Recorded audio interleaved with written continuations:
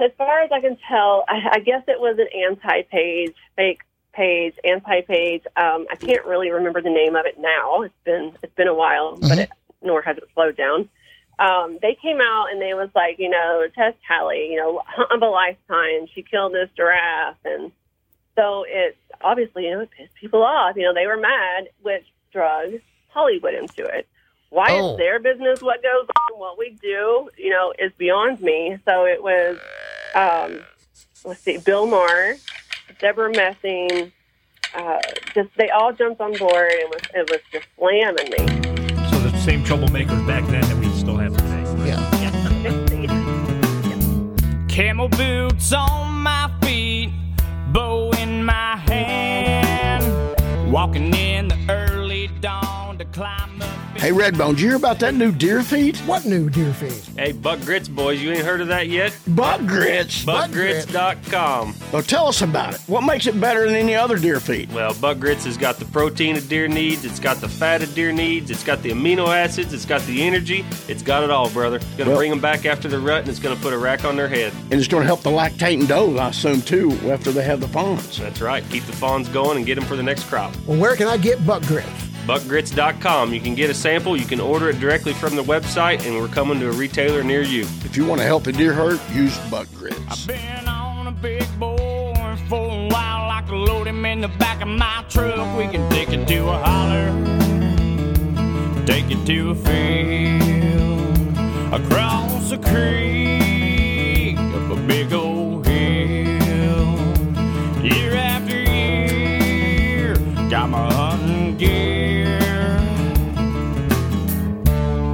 and my old pair of hunting boots, passed on down, planted deep in Wise Eye Technologies presents Welcome to American Roots Outdoors radio and podcast show. Alex Rutledge calling via phone from my farm. I've had a busy day today, guys. It's been unreal. What have you done? You guys have been busy. Well, what did you do that kept you so busy? I had to grade some of my roads that washed out from the last big rain we had. Then I cut some of these dead trees along my fence line, and I've done a bunch of social media. But I've been busy all day. I went over and visited with Wayne a little while this morning, and I must tell you, he greeted us, him and Renee, and with some coffee and some donuts, and had a little visit there with him. We talked about politics, what's going on in the world today, and also in our communities, and just had a great visit. But been really busy. We got rain moving in right now again, which is going to be great, gentlemen. And I must tell you, it's getting dry again within, no time. We had rain, a few days ago? Saturday? A little bit. So here we are. It's drying up again. I know one thing. I sprayed my gardens with NutriPlot, and my tomatoes is coming back. The squirrels eat all the tomatoes off my plants in one day. Can you believe that? Man. I will. I keep telling you, Alice, you need to get you either a hawk or an owl decoy and put it on top of a fence post in the middle of your garden. That will keep all those critters away. I've got one on the fence post. I'll send you a picture of it. Oh. I think they're used to it. They know it doesn't move. They're pretty smart squirrels. They've been eating buck grits, so it made them pretty smart. Well, move him onto a different post. Yeah, I say it's been on the same post for 3 years now that I know of. It is, right? And that's why they're not scared of it. But anyway, no, we've been really busy. I'm going to talk about the King of the River real quick, everybody. The River Bite, King of the River, one of the most prestigious tournaments was this past weekend at Van Buren, Missouri. And we had 30 different participants in the tournament. The new King of the River is Mr. Nick Cooper from Mountain View, Missouri, born and raised in Birch Tree. In second place went to Christopher Robertson, and close second place, he had big bass. Christopher did like 357. Oh. I had 3 big bites that I did not hook the big fish that hit at my lure, and that cost me. So ended up 11th out of 30 boats. That's not too bad, but it's not what I wanted. It's never what we want unless we win, but just the way it goes. Congratulations to Nick Cooper and the top 5 winners. Yeah, and of course the big winner, the Carter County Nutrition Center. So they benefited from all the money that was paid in at the tournament. They did. They raised almost $2,000. That was pretty good on a Saturday. That It is was good. raining that.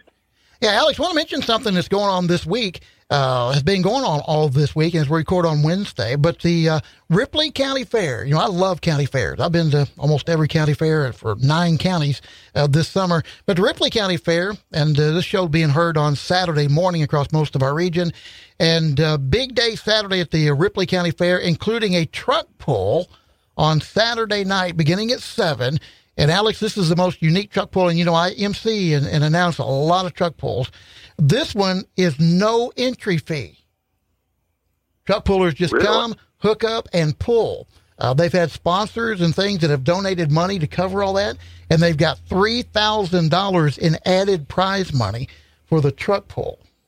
Will they cover my blown engine? No, no, they do have, but they do have a large hometown class, which is exactly what that's for.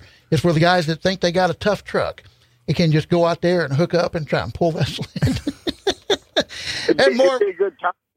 It'd be a good time to be a local mechanic at the Ripley County Fair. It'd be a good thing to load up a whole bunch of drive shafts. U-joints. And U-joints. And take them over there. But anyway, and they've got a great fair at Ripley County, and I just wanted to give them props. And they got activities going on all day, kids' activities all day Saturday, and then the truck pull at 7 o'clock there at the arena. So just wanted to throw that out there. Folks aren't doing anything on Saturday. Head out to the Ripley County Fair in Donovan. Our family reunion is this weekend, gentlemen. I don't know how many years we've had it, but our family reunion is Friday, Saturday, and Sunday. Saturday night, I'm having a little get-together with some family and some friends. We're going to do a low country boil. My buddy, my friend from Little Rock, Arkansas, Mike Wheeler's coming up. He said, hey, I want to cook for y'all. I want to bring up some shrimp and do a little country boil. You and Wayne are both invited, and your wives. I hope y'all can make it 7 o'clock at our house. And I want to talk about the Cardinals. What about the trade of getting rid of Harrison Bader? Yeah, good. Can't believe it. Good move. Good move. Why? Well, this pitcher they got is a stud. I mean, he started 21 games for the Yankees, who have the best record in all of baseball, and has thrown 114 innings in 20 starts. So that works out to about 7 innings per start. He's a big lefty, and Harrison Bader is on the IL again, the injured list, and they think that this injury may affect his speed. And here's the other thing, Alex, and this sets up the domino effect, which what happens in baseball. A lot of people don't think about these things. I didn't know that. But they've got this kid down at the AA Springfield. His name is Jordan Walker. He's the guy that everybody wants. This kid is 20 years old. He hit 4 home runs this last weekend for the Springfield Cardinals. He leads all of minor league baseball in homers. But the problem is he plays third base. Who do the Cardinals have at third base? Nolan Arenado, the greatest defensive third baseman maybe in the history of the game, next to Brooks Robinson. So after the Cardinals didn't complete the Soto deal yesterday, on Tuesday at the trade deadline, on Wednesday night, Jordan Walker started for the Springfield Cardinals in the outfield. They're going to convert him to an outfielder to fill that spot which they were trying to fill with Soto. So that's why the Harrison Bader trade made sense. They really like the Carlson kid who started last night and homered for the Cardinals against the Cubs, or on Tuesday night, I'm sorry. So they like Carlson in the center field because he's a left-handed bat. Bader was right-handed, and he's as good a defensive player. And now they can work on getting Jordan Walker ready for the big leagues next year to fill their right field spot where they really have a void, and that's where Soto was going to play. So it's just one of those things in baseball that if you look down the line, there are reasons that the teams do what they do, and that's why they thought that Bader was expendable to bring in a frontline starting pitcher, which is their immediate need if they want to make the playoffs.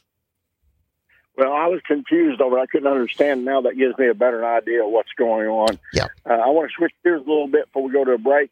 Food plot season's coming up, everybody. Here in 2 or 3 weeks, we need to be breaking dirt here in northern Arkansas and southern Missouri.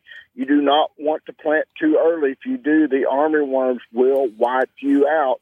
You want to wait till about the 3rd week of August to plant. I'm telling you, I went through it too many times. Eagle seed time coming up. And also, I want to say I'm getting a lot of wonderful pictures on my Wise Eyes, and the deer are pounding my buck grits, and no big bucks coming into my cameras at all.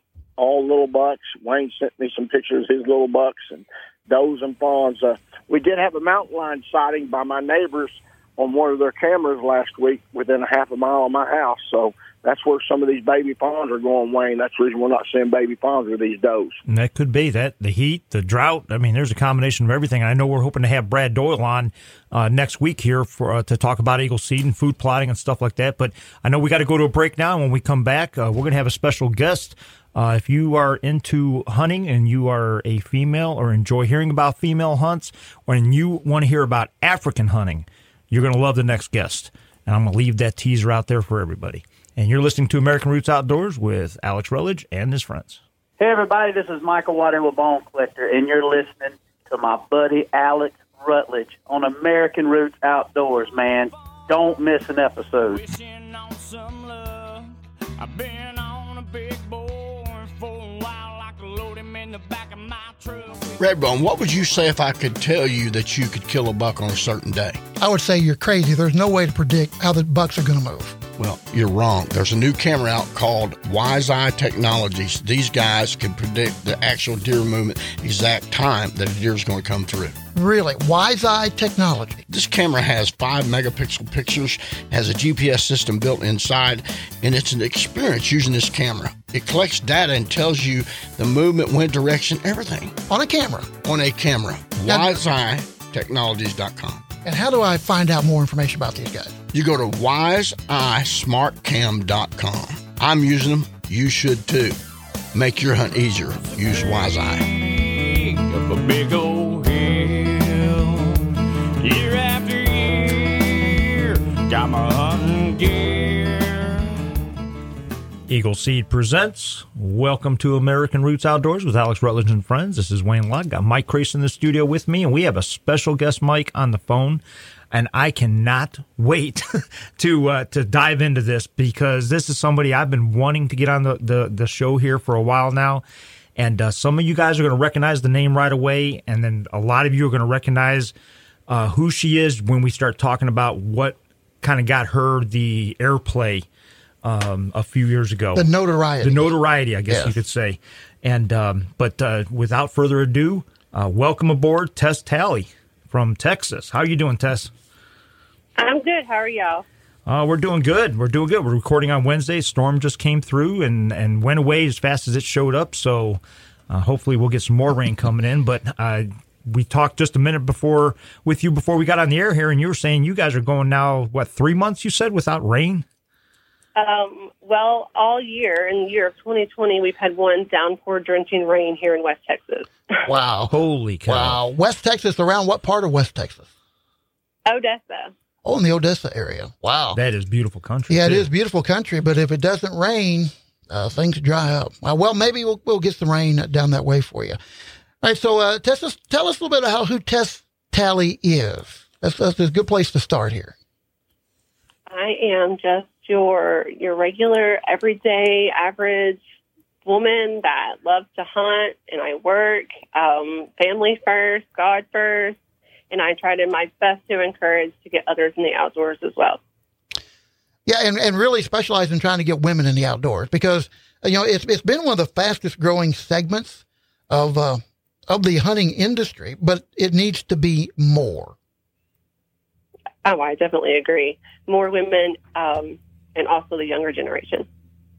Yeah, I couldn't agree with you more on that. Getting the kids involved. I mean, if you can get them at that early age when their minds are still so open before they get tainted, I guess you could say. I mean, you said it. Disney does wonders on kids' minds, and it's not always a good thing. So, well, let's start there, Tess. About your young years. Did you grow up there in the Odessa area? I mean, have you always been in Texas?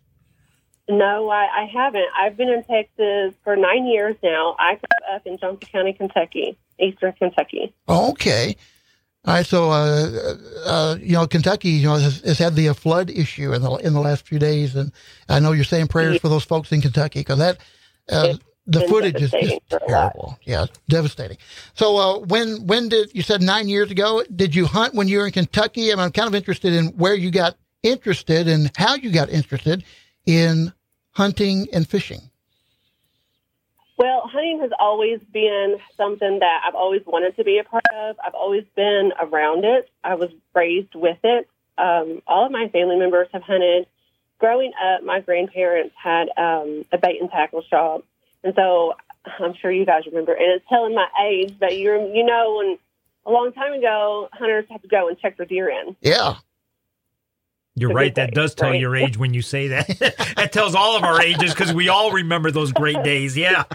Yes. And so just growing up around that, like, I loved it. I loved seeing all the deer being brought in that people shot. And the amazing part and what has changed over the years is back then, it didn't matter the size, you know, and now everybody has a goal for big whitetail, big mule deer, you know, just big deer. And back then it didn't matter what size it was. It was amazing to see. You got to hear all these people tell their stories about the hunt. And it was just something that I always looked up to. You know, every time I get to talk to an official from the Missouri Department of Conservation, I bring up the fact that we have lost that in the hunting business and the camaraderie of being down at the check station. I mean, you go to your hunt, you come in, whether you killed a deer or not, you went to the check station. And usually there'd be a line, and you just went and looked in every truck and heard every story. I mean, it was a part of the hunt. And I know the convenience and the cost savings of doing the call in or the online check in, but I think it really took something away from the sport. And I used to take my kids to the check-in station so they could hear the stories from some of these people. I mean, that was their social media back at the time. So was your local gas station and a Polaroid camera. There's your social media. Now they call it Instagram. Yeah. And everyone was so friendly. No one hated what you did. Exactly. And like you said, now we're all concentrating on big bucks and, you know, how many, back then it was a competition, how many points. You never heard about inches. It was always points. No. You know, it was always points. And I remember the first time, and you'll enjoy this story, first time I took my youngest son, Adam, he was in the 4th grade, because I remember it was the morning of a Mighty Might football game. And that morning we went and he killed a spike buck. Well, word traveled pretty fast. We're here in a small town. So we get to the Mighty Might football game, and I was the coach, and he played for me. And we were walking onto the field, and somebody said, "Hey, Adam, I hear you killed a deer." And he turned around, smiled real big, and they said, "How big was he?" He held up 2 fingers side by side. He said, "He was an 11 point." But we didn't worry about how many inches. It was all about the points back then. All right, bait and tackle shop in Kentucky. You hanging out? I mean, did you start hunting first or did you start fishing first? Fishing, and then I went into like squirrel hunting with my dad and my brother. Turkey hunting, would go deer hunting every now and then. But, you know, back then it was a guy thing, you know? Right. And you're breaking that There mold. wasn't very many women or girls or little girls at that, just doing it. Yeah. And so over the years, we have exploded. It's been amazing. Well, now, who growing up did you look up as a mentor? I know you said you hunted with your dad and that, but was there anybody outside of the family that you said, you know, you looked at and said, you know, I want to be like this person, you know, or they were a big influence in you breaking into the industry? No, not really. No, it was just the fact and the fun of seeing like the excitement on everyone's face, friends, family, you know, strangers. It was just, that's what pulled me in. Wow. So I know some people have like, they got names to list, you know, this person, that person. And I'm just like, everyone's experience just opened my eyes and I wanted to be a part of that. Right. Yeah. Nothing wrong with that. I'm kind of the same way because I didn't start deer hunting until I was 21 years old. Yeah. So I grew up in St. Louis and my dad didn't deer hunt and didn't know anybody except for the family that lived here in the Ozarks. And I was never here during hunting season. And for me, it's I get jealous when I hear, you know, some of our guests, like, you know, and just like Tess just talked about, growing up as a child, you know, with her family, going out hunting and stuff like that. My parents were anti-hunters. Matter of fact, I wasn't even allowed to have a gun in the house. My grandma bought me my first shotgun at 12. I had to keep it at my buddy's house down the street because they wouldn't even let it in the house. So I get jealous when I hear, you know, I got to do this when I was a child. My dad used to take me on these, and, you know, boy, I am so thankful that there were families back then to, you know, especially like for you, Tess, that got you introduced into it, and that that addiction just stayed with you. Yes. All right, folks, we need to go to break here. We got Tess Talley, big game hunter. We're going to talk about that coming up in just a few minutes. Stay with us here. You're listening to American Roots Outdoors Radio with Alex Rutledge and his friends. We're back in just a minute. Hey, y'all, it's Tyler Farr, and you're listening to my good buddy, Mr. Alex Rutledge, on American Roots Outdoors. It's a creek up a big old hill. Year after year, got my hunting gear. How many of you are tired of your batteries running out of energy, out of power? Let me tell you about Amped Outdoors. I've changed using the batteries I have had in the past. Amped Outdoors, I have the new 80 amp 24-volt single battery, weighs 46 pounds. This thing has produced energy all day long. Tested for 2 days, total use 11 hours. Cannot tell the batteries have even lost any energy. Go to Amped Outdoors if you want to be successful and not run out of power. Pair of hunting boots passed on down, planted deep in the ground around your heart, so you never got to. Buck Grits presents American Roots Outdoors Radio with Alex Rutledge and his friends. And welcome back to the show. I'm Redbone Mike Race. Wayne Locke is in the studio, and our guest this week is Tess Talley from Texas, West Texas, who is a hunter. You know, Tess, does it bother you if somebody says a huntress? Honey, it don't make a difference to me at all. I'm out there doing exactly what all hunters do and want to do with the same goal. It doesn't matter. Okay, because I know some, you know, it seemed like that was a term years ago, and sometimes you just wonder, you know, where we are now in society anymore. But Tess is a hunter, and Wayne, a big game hunter. And I think, you know, we've only got one more segment after this one. We need to kind of dive into that. Yeah, and we're going to really dive into it definitely in the bonus segment. But, you know, one of the things that kind of got her notoriety and that the attraction, and from what I'm going to let her talk about this, but the fact that you went overseas to Africa, and, you know, let's start with, when was the first time you went, and when did, I think it was, if I recall correctly, it was like 6 months or a year after the actual hunt when all of a sudden stuff blew up again. And, you know, maybe we could touch base on that, but what drew you to Africa the first time? And let's talk a little bit about that.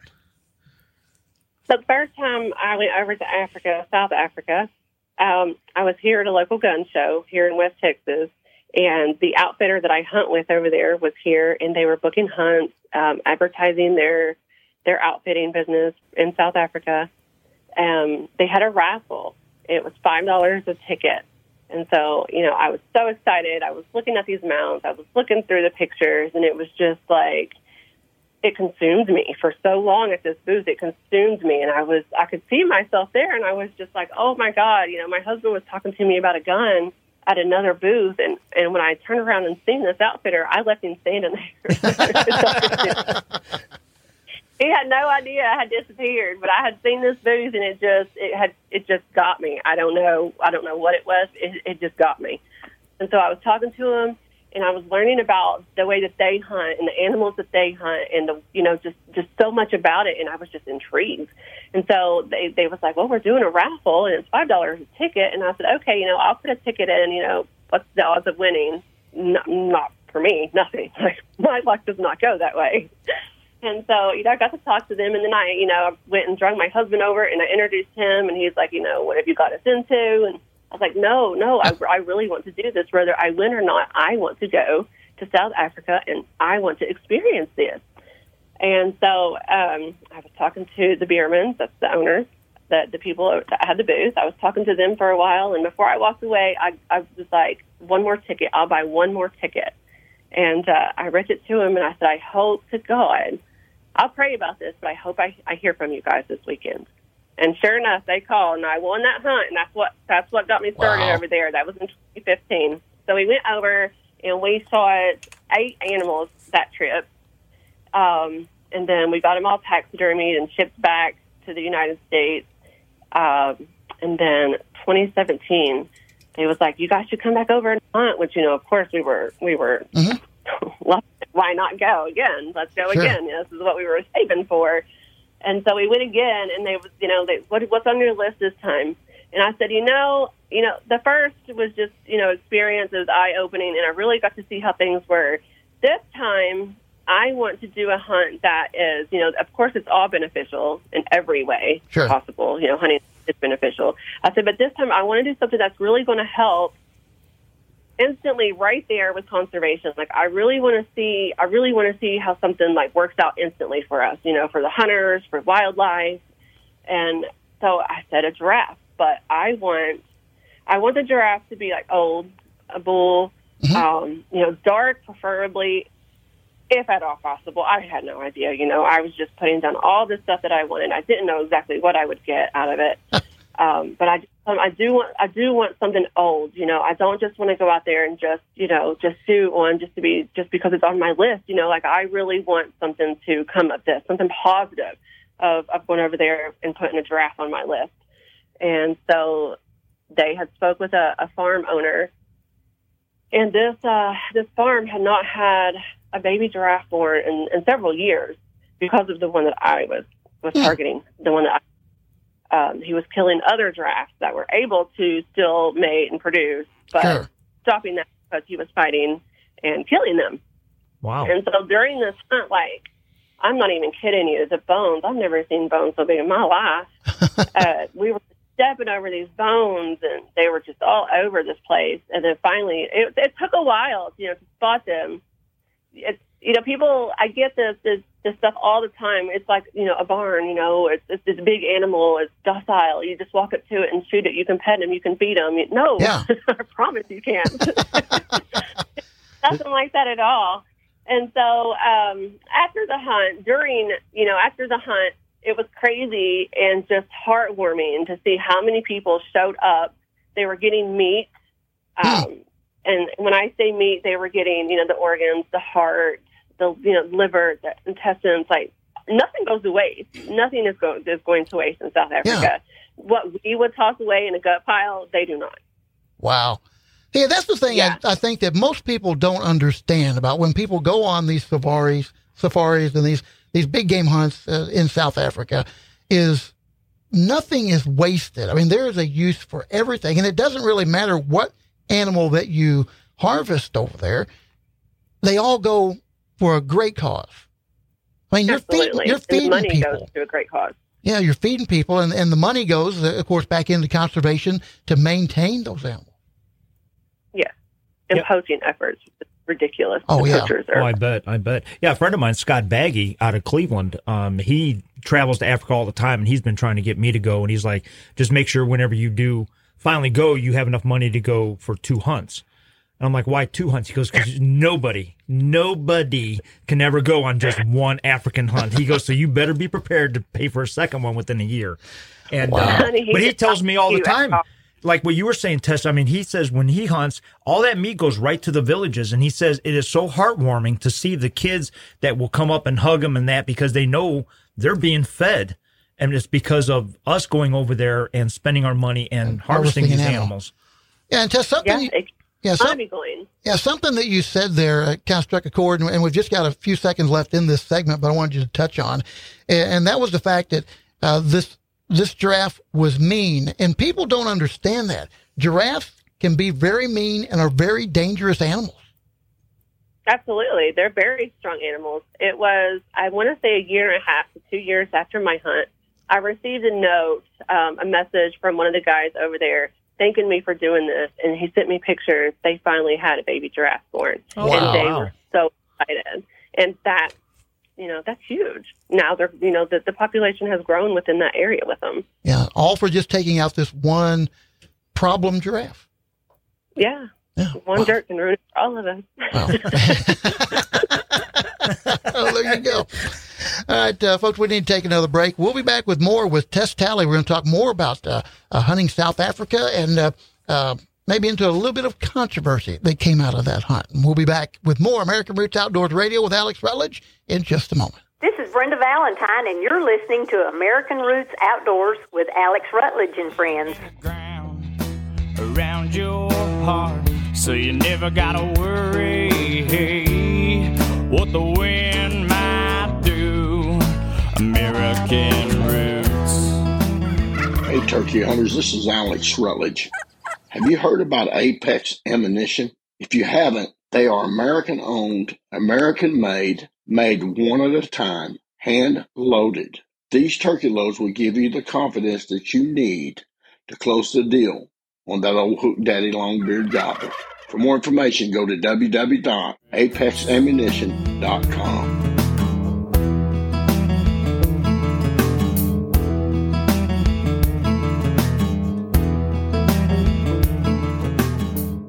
Hornady presents American Roots Outdoors with Alex Rutledge and friends. This is Wayne Locke. I'm in the studio with Mike Crace, and we have Tess Talley still on the phone with us.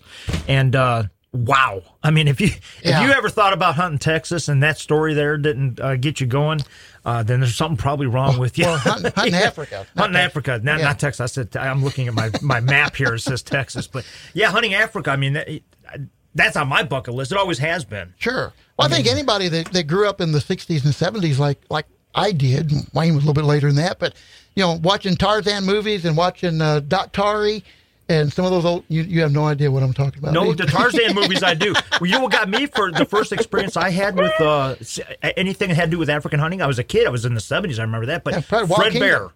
Fred Bear, when he did when he got the elephant, that's the one that just got me as a kid. Yeah, well, and then Wild Kingdom. Wild Kingdom, yeah. And Jacques Cousteau, who couldn't forget that guy? Yeah, well, that was the deep sea fishing and all that stuff. But yeah, the Wild, what was it? Yeah, and go get him, Jim. Poor Jim was always in trouble. Anyway, so Tess Talley is our guest, and Tess, before we get out of, I know we want to talk more about getting women and the importance of getting women involved in hunting. Are you going to go back to Africa, South Africa, to hunt more? And also, we'd like to talk a little bit about the controversy that you endured after your giraffe hunt. I had a trip planned pre-COVID. Okay. And that of course, put a damper on things for most Americans. So I haven't gotten to go back over. We were going to go back over and do the Cape Buffalo, Sable, and one more. I can't even think right now. Oh, okay. The elands. I need the elands. So if I could go and bag at elands, then I would have my spiral clamp. Oh, wow. Yeah, you mentioned earlier in the show that the first time you went, you went and you came back with 8 animals. What did you hunt the first time you went? We've done impalas, warthogs, zebra, kudu, which is magnificent, and the meat is wonderful. Let's see, what else do we do? Well, that's okay. Well, it's kind of like a prairie package. I think I've seen it referred to that as like a prairie package, West Plains package. Yes. Sure. Wow, that's fantastic. All right, so a little bit of controversy came out of this giraffe hunt that you were talking about in our last segment. Tell us, kind of what happened. I mean, how did that snowball into a controversy? As far as I can tell, I guess it was an fake page, anti-page. I can't really remember the name of it now. It's been a while, but nor has it slowed down. They came out and they was like, Tess Talley, hunt of a lifetime. She killed this giraffe. And so it obviously, it pissed people off. They were mad, which drugs Hollywood into it. Why it's their business what goes on, what we do, is beyond me. So it was, Bill Maher, Deborah Messing, they all jumped on board and it was just slamming me. So the same troublemakers back then that we still have today, right? Yeah. Yeah. Well, that's just, it's just amazing. And it really is. We spoke on it a little bit, I think, last time, but it's just ignorance on their part. Yeah. Ricky Gervais was cussing me out. Bill Maher wanted to effing kill me. Wow. Deborah Messing put my home address to the residence that I own in eastern Kentucky, put it out because, she knows everything about everything. So I live there, and it was really going to affect me, and I don't live there. So she was wrong about that. You got doxed before doxing became popular. And, the name calling, and it was just so elementary. Yeah. And what was your response? I didn't respond to them. My response to myself and to others was I just kept pushing. I kept hunting. I didn't want to back down. The bullying I can take, And I take it and I deal with it and I turn it around into a positive thing. And I show people this is what people, they have so much that they can say. They got ugly things to say, but it's okay. Like, do what you want to do. Continue living the life that you want to live. Don't back down because someone doesn't agree with you or they call you names. Do you know how many people in the world can't take that and have ended their life because of it? Yeah, that's so true. I keep for them. You know, and that's actually probably, and that can lead us, somewhat right into the, females getting into hunting. But when we've talked to other female hunters, that's actually one of the obstacles that kept them from getting involved in it earlier in their life. Yes, is that they were afraid. What are my friends going to think? What am I?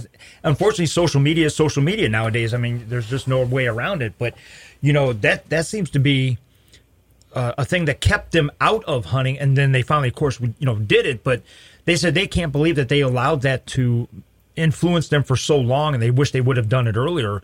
And to hear your story about, hey, just be yourself, be who you are, stay true to yourself, and things will work out. Obviously, they have with you. Yeah, like you get, the hate I have gotten to meet so many amazing people in the industry. It's just, I would do it all over again. I just tried to motivate people to continue to do that, and try something new, try hunting. And the women getting into hunting, I think that helps getting the littles into hunting, the younger generation. Mm-hmm. They see, mom's doing it, Aunt Sally is doing it, this girl's doing it. I can do it. It's okay. Right. Yeah, and so many times, we focus on getting the boys involved. And sometimes the girls kind of get left behind. I hate to say that, but that's just kind of a fact of the matter. So girls out there, look up Tess Talley on the internet. And you'll find out that you can hunt too. And Tess, exactly. Where can they follow you at? They can follow me on Facebook at Tess Talley, and I'm also on Instagram, and I have a TikTok. You can it's also on my website, tesstalley.com. There's a CBS documentary that I filmed here in Texas hunting a blue wildebeest. Oh, wow. Hey, and speaking of Texas and something that's not from Texas, actually, if I recall correctly, you killed a kangaroo, didn't you? I did, yes. And Chris Dover. Because I thought you did it in Australia, and I'm like, wait a minute, I don't think that's Australia. No. Where did you find a kangaroo in Texas? I researched and I searched for a while, and I don't know what came over me, but I was just like, so many people were talking about it, talking about the meat, and it's just like venison and this and that, and I was like, you know what? I really want to make this happen.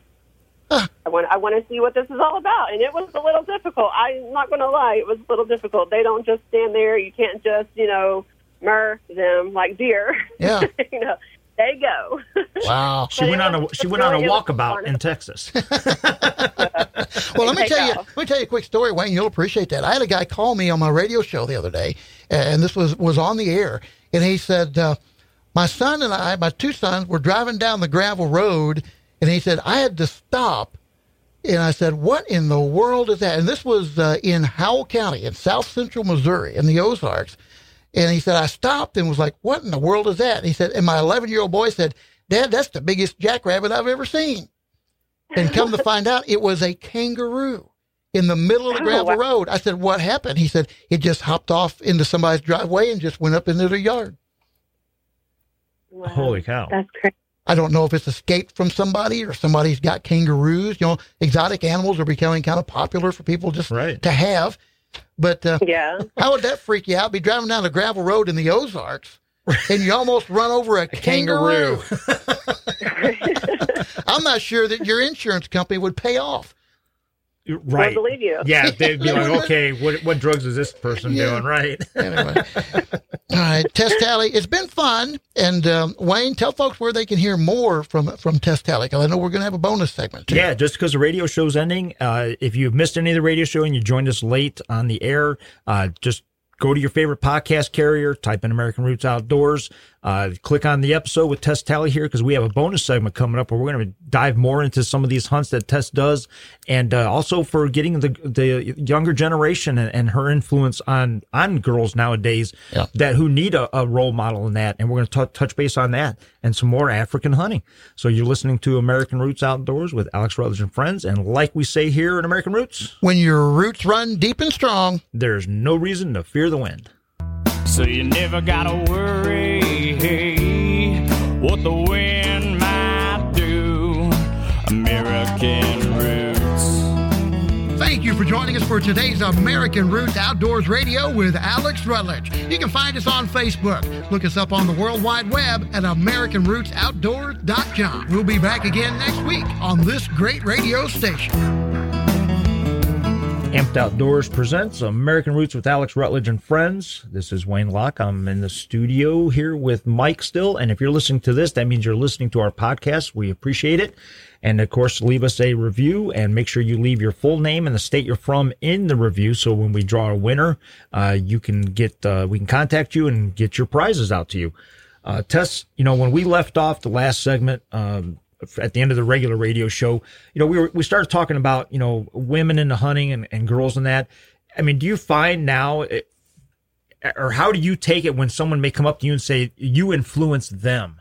When a young girl comes up to you and says, I'm so glad that, I have you to follow and help make it so that I understand that this is okay for me to do.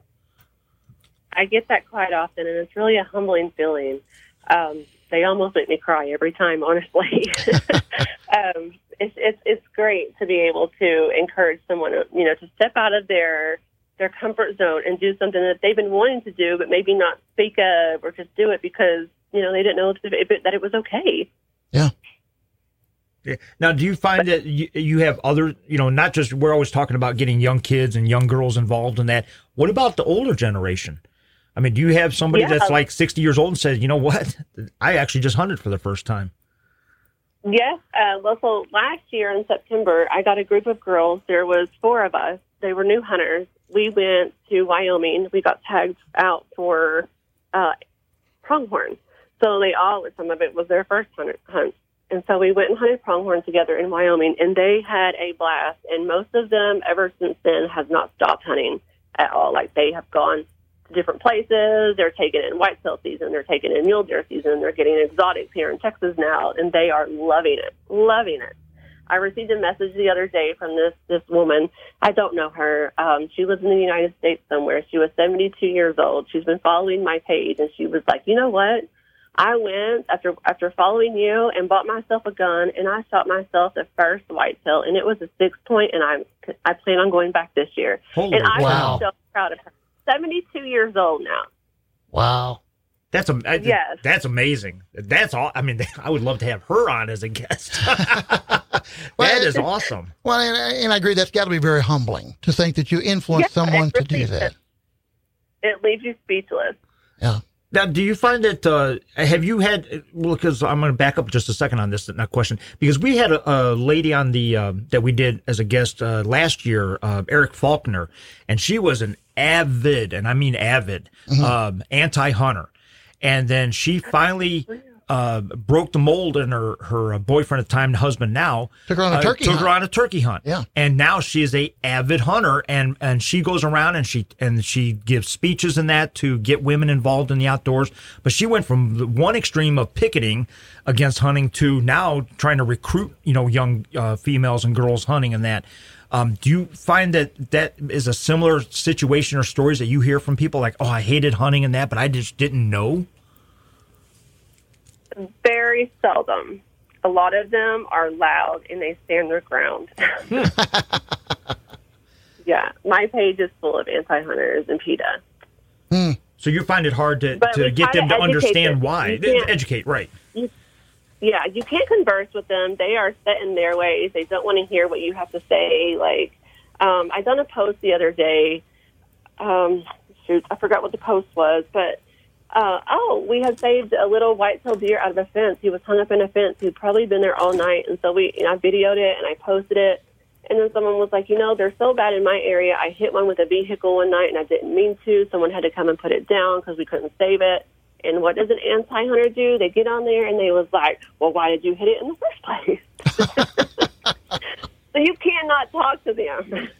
Yeah. And in most cases, you really can't. It's almost like politics nowadays. You can't. It's like trying to convert somebody from the other side of the political aisle. Good luck on that one. But Amen. So, we talked on the radio show about the fact that you've been to South Africa twice, had another trip planned, and then the pandemic hit and the COVID-19. Are you planning now to go back to Africa anytime soon?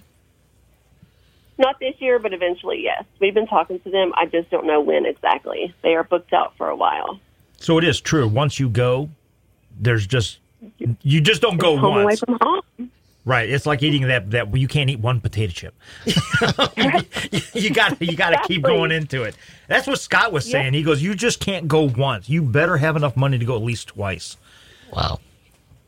But I hear it's beautiful. The culture is something that is, and there's people who have I've talked to who went there, and then the second time they went, they brought their wife with them because they were just so enwrapped in the culture. They actually ended up not doing that much hunting and spent more time like in the village with the kids and the schools and stuff like that, just to watch how things are there and how much they appreciate us going over there and helping them. Yeah, taking supplies, stuff like that. Next time I go back, I'm a member of the West Texas SCI chapter, so next time I go back over, I'm going to take the Amy Bell's blue bag, and we're just going to stuff it full of supplies and stuff and take it and deliver it to to an orphanage or a village that needs toys or school supplies, clothes, stuff like that. That's probably one of the things that's, Mike, is so misunderstood about people when we talk to other people about hunting in Africa. It's like, you're just because you got money to blow, and that they don't understand that where this money goes and that, and where the like Tess said earlier, every part of the animal gets used by the village. Yeah. Yeah. And I brought so much back of that giraffe because I got him mounted, and then the bones, it was like, what all do you want to do? I think they really thought I was crazy. And I said, the leg bones, I want stories carved into them. Animals that my husband and I have hunted together, and then they taxidermied from the feet up to the knees, and I had that turned into a table. Well, there was extra hide. Well, you don't want to throw that away. Like, you can have something made that's putting money in someone's pocket, that's feeding their family. It carries on. It goes on and on. So I had pillows made and a gun case made, and why waste it? Absolutely. Now, okay, this may be a really dumb question, but I'm going to ask it anyway because I'm kind of known for that. Did you had your giraffe mounted? Did you do a shoulder mount? Well, it's considered a shoulder mount, yes. So the way I got him mounted was behind the shoulders as far back as possible, and he's freestanding, so he doesn't sit on the floor, and he's not mounted to a wall. He is drinking out of habitat, out of water. So it's face down into habitat, drinking water. There's weeds and lily pads and stuff like that. And then the rest of his neck and past his shoulders is just freestanding up in the air. That is cool. That is really cool. I was kind of thinking because of that big long neck. I mean, in my house, you'd mount him on, the shoulders on one wall and his head would be slamming up against the other wall. And I was thinking the other way around. You would be in the basement to see the shoulders and have to go to the second floor to see the head. Yeah, it was a sore subject for a while after we got back from that hunt. My husband had to go buy us a new house. Well, that's fantastic. That is really cool. I can see Tess now, hon, we need a new house, but we need to build it around the giraffe. Yeah. I need at least 12-foot ceilings. Yeah. Or put a hole in the roof and just have his head sticking out to greet people when they come in the There house. you go. Right. Wow, that's fantastic. Tess, thank you very much for being a part of American Roots Outdoors Radio today. We've really enjoyed hearing your stories, and I think you are a true inspiration. And I'm going to say not just for women and kids, but for everybody. Right. I would say that this is not just for, to attract women and young girls into the sport of hunting. I mean, every guy out there listening to this right now has got to be saying to himself, how can I swing a trip to Africa? How can I, what is it that, now that we have educated them on where everything goes, maybe this is going to get more people, booking trips and that. Hopefully this whole COVID thing and flight stuff will, straighten itself back out. But well, and just saying, get away from me to the naysayers. Right. I mean, I think Stand your ground. You made a great statement. Stand your ground. Do what you do and don't worry about what other people think about it. I think that's the best way to go about it. Stand your ground. Don't blend in. Stand out. Absolutely. Amen to that. Amen to that. Well, everybody, you've been listening to American Roots Outdoors with Alex Rutledge and friends. And Tess, thank you again for being such a great guest. And we don't even think we got to half of what we wanted to talk about today because this was just so good. But we are definitely going to have to get you on again and talk some more stuff. And I didn't even get a chance to ask you, and I'm going to do it real quick. Mike, I'm going to bother Mike on the board here for just a second. Go ahead. All this hunting that we've been talking about doing, do you do that all with rifle or do you do any of it with a bow? Out of curiosity. I do some with crossbow. Okay. I haven't done a whole lot with compound, but I do most of it with rifle. Yeah. Okay. Well, we're going to hit that then maybe on the next time we have you out there. Again, everybody, thanks for listening to American Roots Outdoors podcast. Tess, thank you so much for being such a great guest. And thank y'all for having me. No problem. Like we say here at American Roots, when your roots run deep and strong, there's no reason to fear the wind.